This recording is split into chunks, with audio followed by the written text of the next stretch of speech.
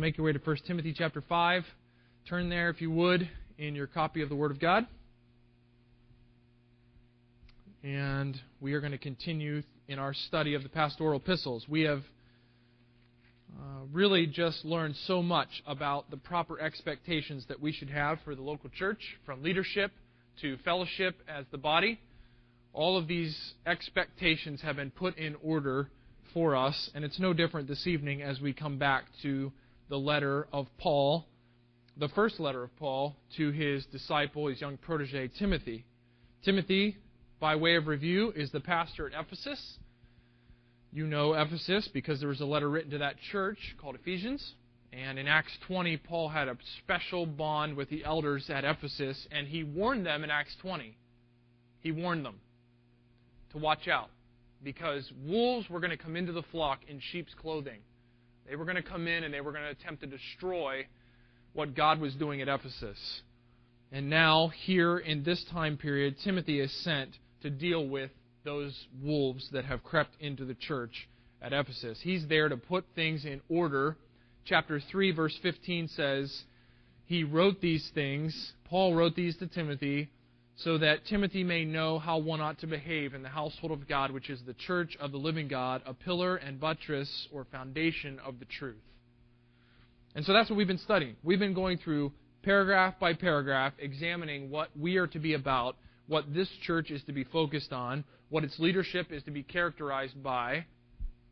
And in chapter 5, we have been particularly discussing relationships within the body. What is the relationship of the leadership to the congregation?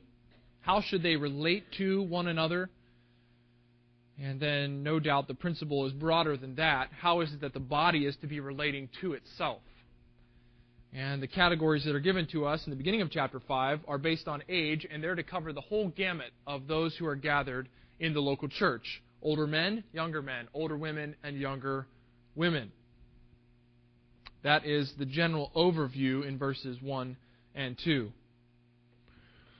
We came then to verse 3, and we delved into the particular relationship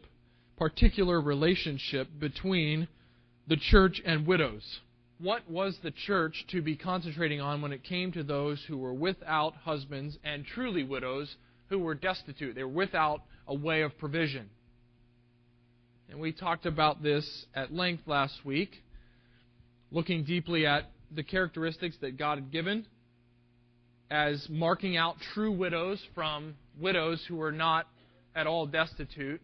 He put a high priority on the family of the widow to care for her needs, and the church is to step in and make sure that she's provided for if she is without provision, and if she is godly, setting her hope on God, verse 5 says, and continuing in supplications and prayers night and day. So this lady is to be characterized by godliness and utter destitution. And this was not uncommon. There was no welfare system. There was no social security system,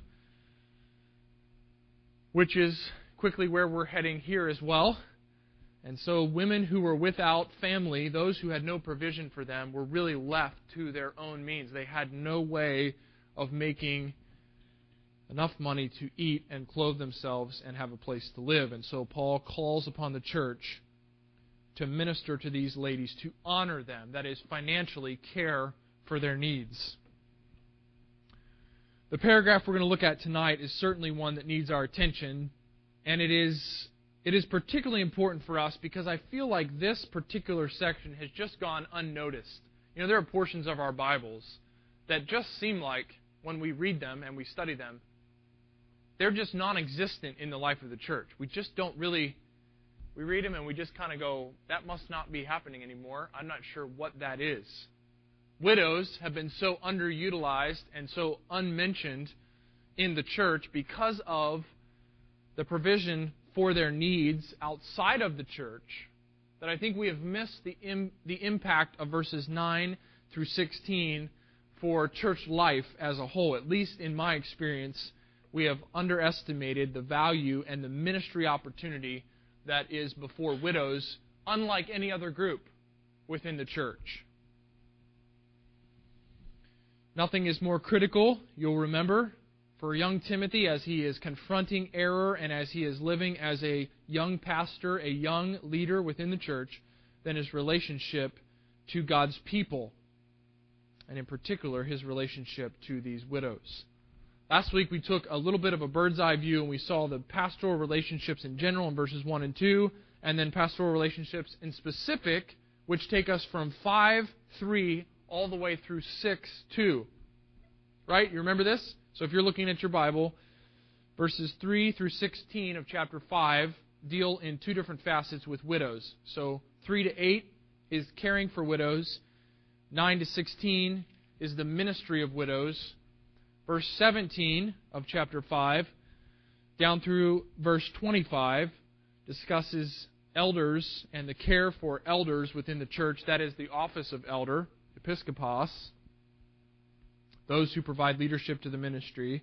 And then verses 1 and 2 outline the final relationship that Timothy is to give care to, and that is as it regards to slaves, care for those who are in slavery and in the body of Christ. And that is really outside of our thinking, and yet I don't think it's outside of the application for our church even in this time period.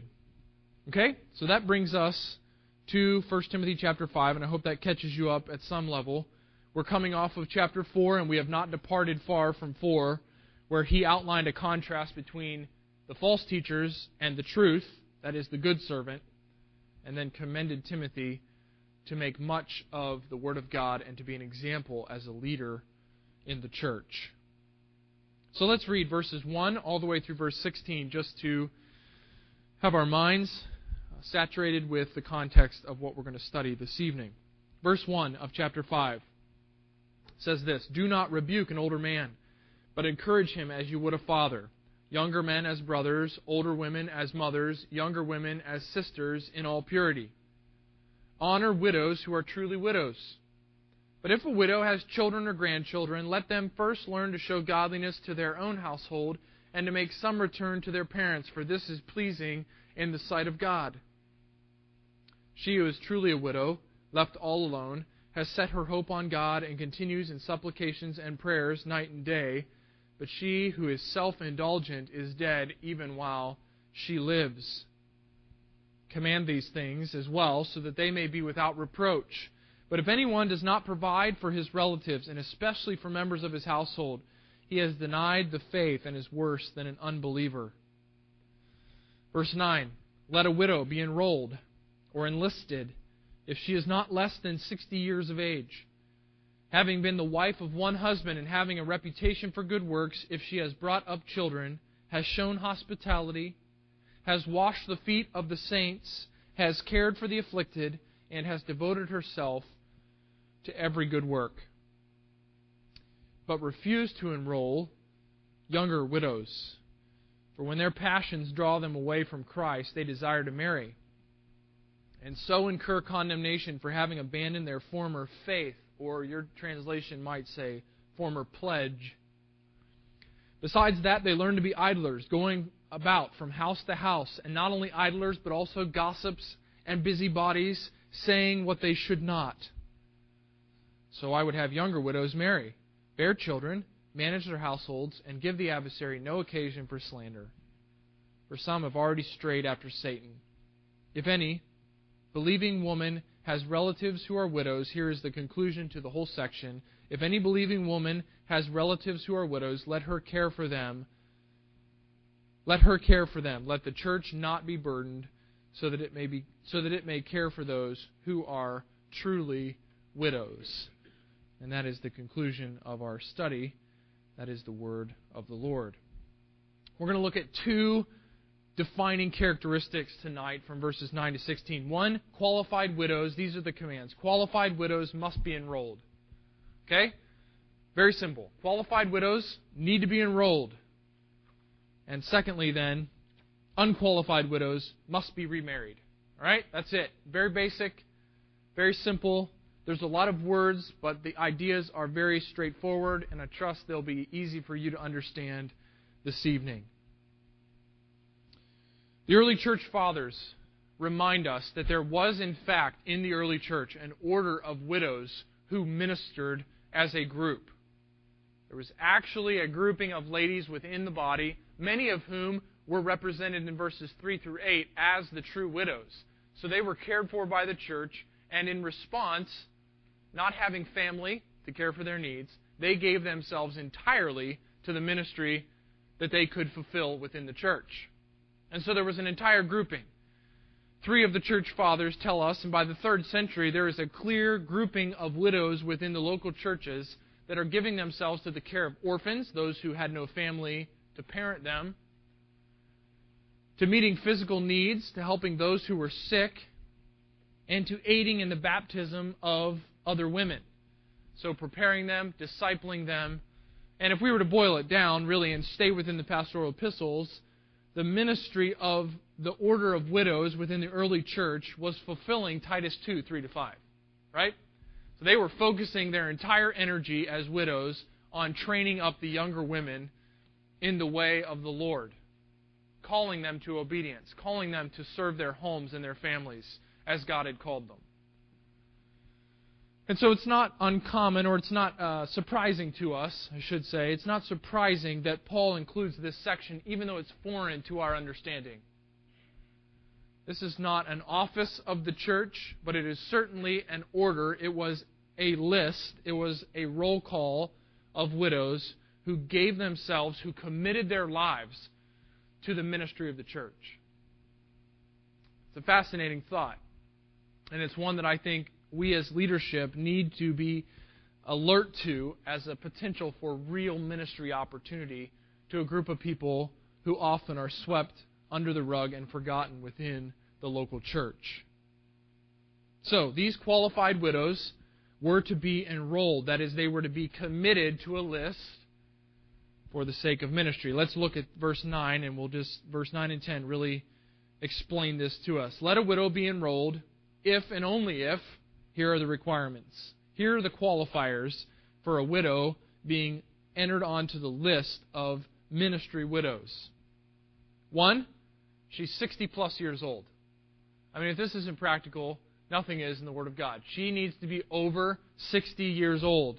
That was the traditional age when children were out of the home, where life as a family had come to an end. She would no longer be looking to start another family.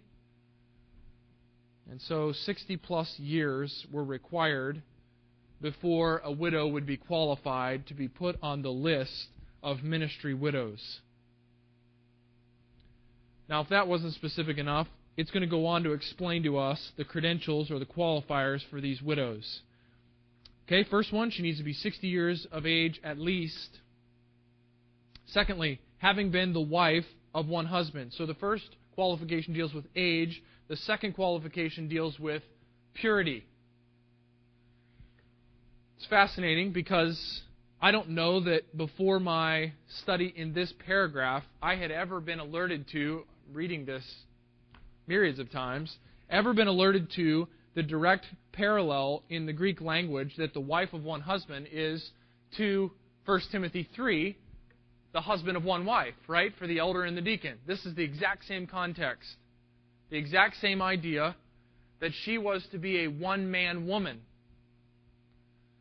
The widow was to be 60 plus years old. She could have been remarried if she was a younger widow, which we're going to see later in the paragraph. That's exactly what she should have done. And yet, throughout her life, the standard of her life has been faithfulness. She has been morally faithful and pure to her husband. She is a one-man woman. And ladies, young and old, this evening, let me encourage you, as you look at this passage, to be readily examining your own heart to see if these are the characteristics that are being put in order. Is this the standard of life that is being set in order so that if, in God's providence, you were an older widow within the church, you would be particularly qualified to minister in a very special way within the local assembly? Right? So this is something where, when it says 60 plus years old, many of us are immediately thinking, well, then I don't need to apply this text to my life. This is for someone else. This is for the leadership to know what to do with 60-plus-year-old widows, when in fact the standard of her life is laid out here. These are the qualifiers. Her age is first, but her purity is second.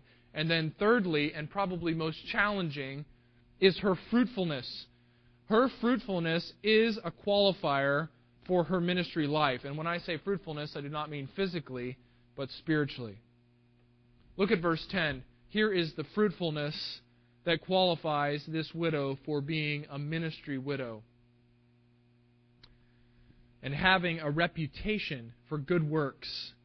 That's a general, broad heading. We have a heading and a conclusion that are the same. Having a reputation for good works and has devoted herself to every good work are the bookends that encapsulate what is in the middle. She has a reputation for good works. That is the staple, the standard of her life. Now, what are those good works? She has brought up children. She has shown hospitality, has washed the feet of saints, has cared for the afflicted, and then concluding, has devoted herself to every good work. So what are the good works that are her reputation? One, rearing children. Rearing children is a work that is good and is a reputation of devoting yourself to what God has called you to. Ladies, this is the qualifying standard. In one of the commentaries that I read on this section, there was an illustration of a lady who came to a pastor, an older widow. Her children were all out of the home. And she spoke to the pastor and said, I have always been discouraged. When I was a young girl, I wanted so much to give my life to special ministry for the Lord. And now I'm an old widow, and I don't feel that I have done anything of note for the Lord. And the wise pastor asked her, well, what have you spent your time doing? She said, well, I've just been mopping floors, washing dishes, cooking meals, raising children.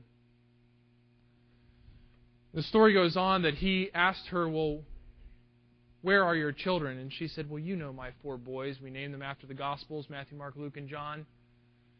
Where's Matthew? Matthew is in Africa, serving on the mission.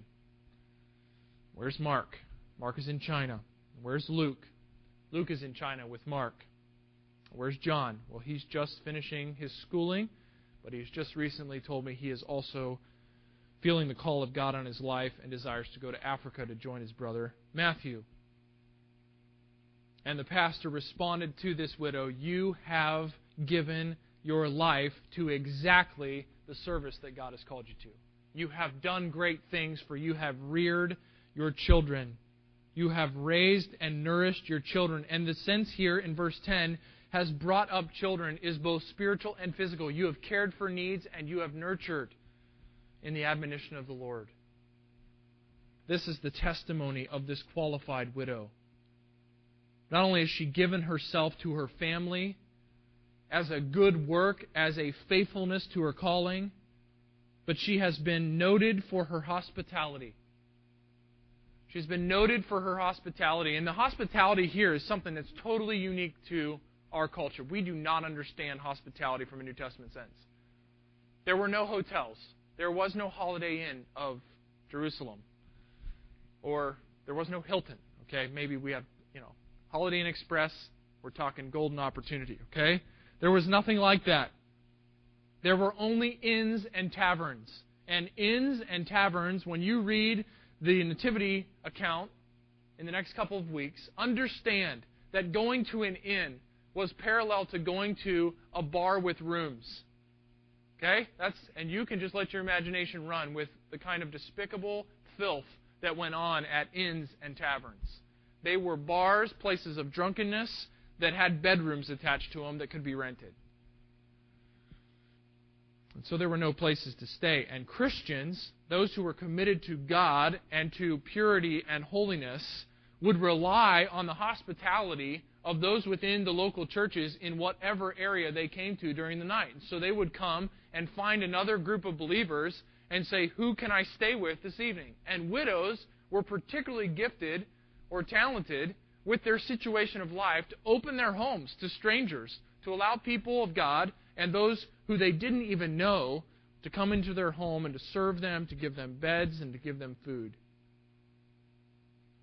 So the standard of this life, if we were to make this a principle, because this is outside of our understanding or our cultural experience, this lady threw open her home.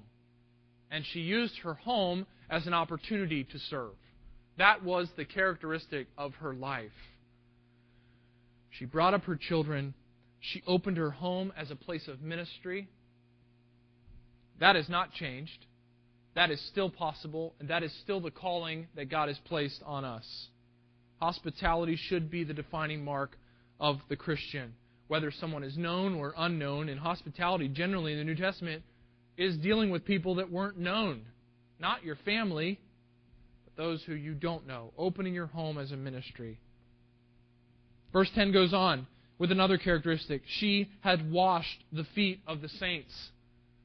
Say, what is that talking about? Well, we understand a little bit about foot washing from John 13, right? Where Jesus, the King, washed the feet of His servants, the disciples, exemplifying ultimate humility for us as the people of God. In the local setting, in the local churches, they would meet in homes. There were no buildings. There weren't generally high schools where they would go and have an opportunity to have a bunch of seats that were very comfortable and folded down. So they would meet in probably the largest home they could, or the only home that was offered. And the church would gather in these homes with much of the same structure that we enjoy today. And yet when they entered the home, as was customary of their time, wearing sandals in the filthy dust, someone would be there to wash the feet of those who arrived. This widow's life was marked by such humility and service that she was willing and acted upon her willingness to be the one that would stand at the door and wash the feet of the saints as they arrived to worship God. This is a lady who was characterized by selflessness. These were her qualifications. She was rearing, had brought up children. She had opened her home as a pattern of life for the sake of ministry, and she had washed the feet of the saints. She was a selfless servant. When I was in high school, I was blessed by the ministry of a Christian camp back east called the Wilds Christian Camp. And while there, I was in counselor and training or leadership training at some point in my later years in high school. And I remember the concept being painted for me of service within the church. And the world often says, he who dies with the most toys wins, right? You've seen that sticker. And the teacher, the one who is shepherding us through the teaching on service, because of John 13 and the standard laid out for us, gave us this principle. He who dies with the dirtiest towel wins. Giving their life to cleaning feet. This is the staple of this sweet widow who is qualified to be put on the roll for ministry. She's washed the feet of the saints. She's a carpet Christian. She'll go down and get down on the floor to serve. Not only that, but finally, she has cared for the afflicted. And these are big general terms, but she has cared, she has provided for the needs of those who are afflicted. That would have been sick. That could have been orphans who were poverty-stricken. She was a lady who looked for needs and met them as opportunities arose. Right? She opened her home.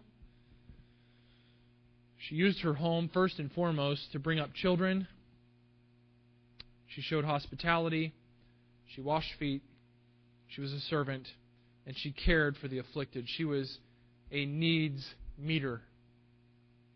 All of that was within this life that was not less than 60 years of age. She was a faithful lady, and she was committed and faithful in purity as a one-man woman, the wife of one husband.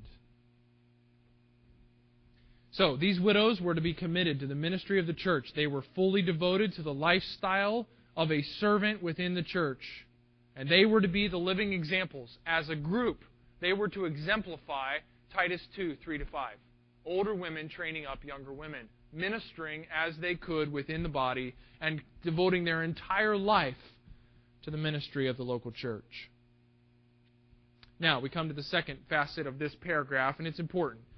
Qualified widows must be enrolled, but secondly, Paul does not leave us without information. Unqualified widows were to be remarried. They were to remarry. And that begins in verse 11 and carries us through the end of the paragraph. Verse 11 says, "But refuse to enroll younger widows." Don't do it, Timothy. Refuse to do it. You can just imagine. Here's a young pastor. He's in his 30s.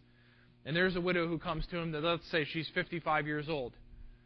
She's been a faithful lady. She's served Christ. She has a testimony of godliness. She comes to young whippersnapper, 30-year-old Timothy. She might grab him by the cheek and say, "Can I talk to you for a minute, Sonny?" Timothy's thinking, "Oh dear, this is not good." She says, "You know how much I love Christ. You know the testimony of God's work in my life. Can I please be added to the roll? I'd really love to serve in this special way." And Paul here is not cruel. He is not mean-spirited. But he says, refuse to enroll younger widows. And Timothy could fall back and say, "No, the apostle told me to make sure that it was 60 plus that got on the list. And you, young lady, are not yet qualified for that list."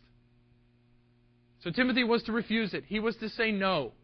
There was discrimination when it came to the ministry of the local church. It was not just an open-ended offer. Too much was riding, and too much is still riding on the ministry of the local church for it just to be throw the doors open. Anybody who wants to lead, anybody who wants to serve, anybody who wants to minister in any public way at all, come one, come all, and enjoy. There are restrictions, and he has refused to enroll these younger ladies. Why? Why was their enrollment for service not granted as younger widows? Well, there are two reasons why it would be folly to enroll these younger widows. One is in verses 11 and 12, and the second one is found in verse 13. We'll just look at these quickly. One, in verses 11 and 12, they will desire marriage and leave the list. All right? And we don't get this.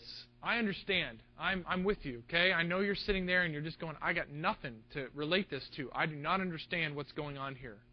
Well, we're talking about a commitment to ministry. Being added to the roll of the widows was equivalent to taking on a particular responsibility within the church. And Paul was concerned that Timothy not enroll younger widows. Why? Because when their passions draw them away from Christ, they will desire to marry. Their passions are not evil passions. You may have the word lust. You may have the word desire. This is simply their sexual, physical, God-given desires will draw them away from Christ. You say, well, how can that be?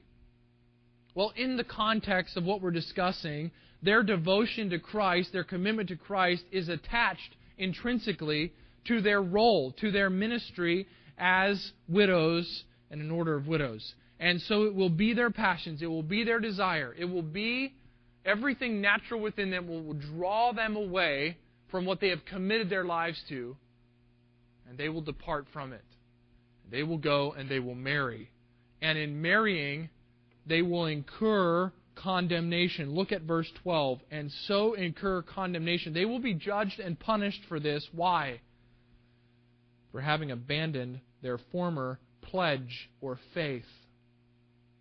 At best, they would be judged and punished by a loving Father for breaking their promise, their pledge to serve the church exclusively. And at worst, in leaving their pledge and in leaving their promise, they would absolutely abandon their former faith. That is, depart from the faith. For some, verse 15 says, have already strayed after Satan. So Paul's not playing games. Those who were unqualified to be on the list were to remarry. It would be foolish to enroll the young widows because they desire marriage, and that desire would lead them away from their pledge, their commitment, their step of faith to be added to this list. Verse 13 says, besides that, or adding on to that, they learn because they are without responsibility at a young age and without a commitment to serve, they learn to be idlers, going about from house to house. And not only idlers, but also gossips and busybodies, saying what they should not. So 2 reasons why it would be folly. One is their desire for marriage will draw them away. Secondly, they will be given to active lifestyles of gossip. Because of their widowhood, and because of the inherent context in which we're speaking, these ladies would be given to idle lifestyles. Idleness would mark them. Laziness. Meddling. By enlisting these women, they would be given to something other than their God-given calling in the home. These younger widows, it is inferred, it is assumed, have not yet completed what God has called them to be as women. Their wicked speech will be the fruit of their unqualified addition to the list. They will be gossips and busybodies. These terms are so common, and they mean exactly what you think they mean. Gossips are those who transfer information, whether true or untrue, as a lifestyle. And busybodies are those who make themselves very occupied with the lives of other people. Our world preys on busybodies. I don't know if you've been to the grocery store lately and happened to glance at a magazine rack, but it's begging you to be a busybody. Who cares what Brad Pitt did last week? Really? I don't need to know. You don't need to know. We don't need to talk about it. It doesn't need to come up in our discussion. We have bigger fish to fry. Our world preys on it. There are all kinds of shows that just tell you things about people. For what purpose? I don't know, other than that you can talk about them. And you can gather around with other people. And I know I may be, as Tom Pennington would say, treading where angels fear to go. But you can gather with other ladies and talk about what's going on, whether it's in the life of those near you or the life of those who you'll never meet and who are distorted in their perception from the media. Busybodies, gossips, house to house, idlers. This would be the characteristic of these young widows if they were added to the list. So, the church is to restrict the ministry role for only the qualified widows. But it is to call the unqualified to another lifestyle. It is not to call them to specific ministry on the roll. It is to call them to remarry. It's not that they're inherently wicked or without purpose now in life. They are equally given a command. Verse 14 and 15 wrap up this paragraph. So I would have, Paul says, if they're not to be added to the roll, I would have the younger widows marry. Go ahead and remarry. Bear children, manage their houses, and give the adversary no occasion for slander. Don't let Satan have an opportunity to use your life, widow, to tear down the cause of Christ. For some, verse 15 says, for some have already strayed after Satan. They've left the faith, and they have gone after the slanderer himself. They have believed his lies, they have bought his counterfeits, and they have departed. Paul here does not negate his earlier teaching in 1 Corinthians. Let's get that straight, and we won't have time tonight because we're nearly out of time already to delve into this, but go back to 1 Corinthians. We need to at least reference this. Paul, you may have already been thinking this in your mind. He here calls these widows, these ladies who by the providence of God have been made single again. He does call them back to marriage, and that does not in any way contradict what we find in 1 Corinthians 7.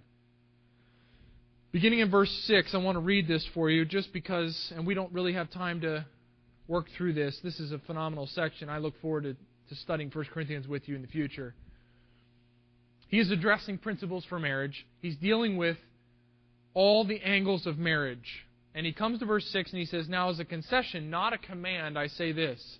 I wish that all were as myself am, that is, single. But each has his own gift from God, one of one kind and one of another. That is, some are gifted for singleness, some are gifted for marriage. To the unmarried and the widows, Paul says, I say that it's good for them to remain single as I am. But if they cannot exercise self-control, they should marry. For it is better to marry than to burn with passion. Singleness, in this particular paragraph, is seen as a gifting from God. The home is the God-ordained norm for ladies. Right? Let's be clear.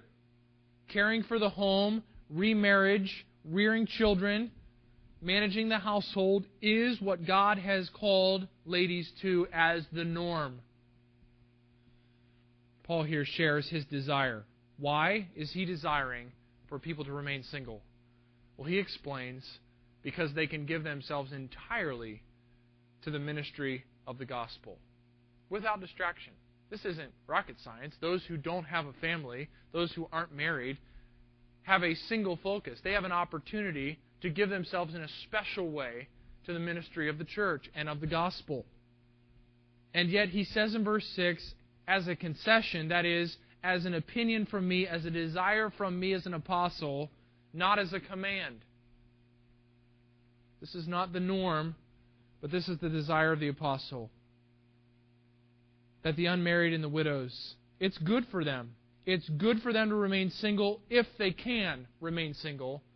And if they cannot, it is necessary for them to remarry. And that's what we find back in our passage of 1 Timothy chapter 5. I want to throw this out, that divorcees should also be addressed in this section. We don't have time tonight, and maybe it's dangerous for me to even bring this up as a side note.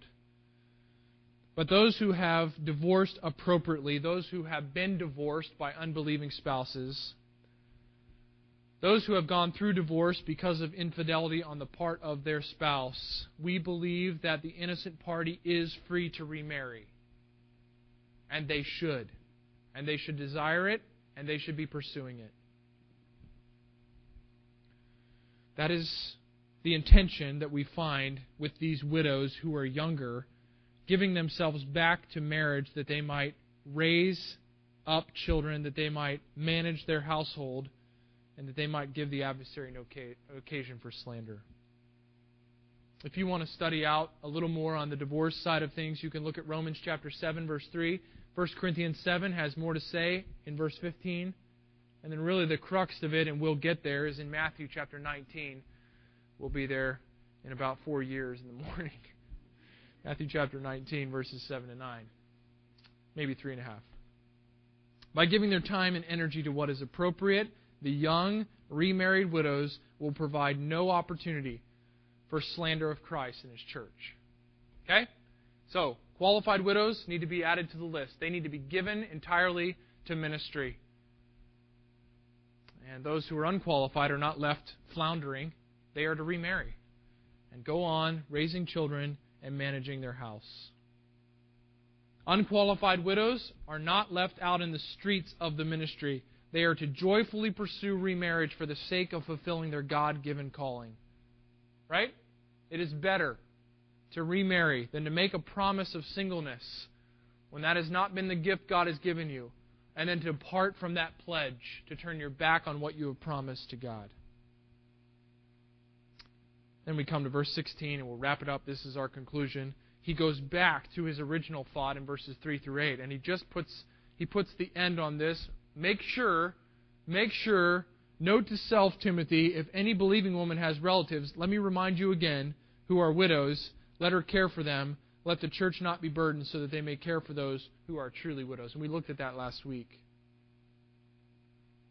At the end of the whole section, he wants to make sure that families understand their responsibilities so that the church is not burdened and that it can give care that is appropriate to those who need it. So, how does this all apply? Other than in its basic application that we as a church need to be desiring to live out the expectations granted to us here in the pastoral epistles. Excuse me. Well, I'll ask you this. Are we thinking rightly as a ministry and as individuals about widows who are in Christ? Secondly, widows, are you committed to the life that you have been called to by God? If you are qualified, are you committed to ministry in a particular fashion? If you are unqualified, are you committed to a lifestyle pursuing remarriage as God guides and directs? By pursuing, I am making no statement about how you would go about pursuing that. We can talk about that at a later time. Younger women, are you committed to the God-ordained calling on your life, and are you setting a standard that would make you qualified as a widow to provide ministry within the church? Is this the commitment of your life? You say, I love to go to Proverbs 31 and study the characteristics of the woman of worth. Come back after Proverbs 31 and go to 1 Timothy 5 and look at that widow who's qualified for ministry. That should be the standard of life. So that when you're 60 plus and God takes your husband from you, you can be committed and enrolled to particular and special ministry within the church. And then finally, and this is foundational, our desire is to live and to minister within these expectations, what Richard was saying tonight. We want to know the Word, and we want to commit ourselves to living within the Word as a local assembly. So this passage is particularly important to us because it has been forgotten often within the church. Special people. And the relationship that Timothy has to these precious ladies is vital because it will be a mark of a healthy church that is a biblical church. A church that is the ground and the pillar of the truth.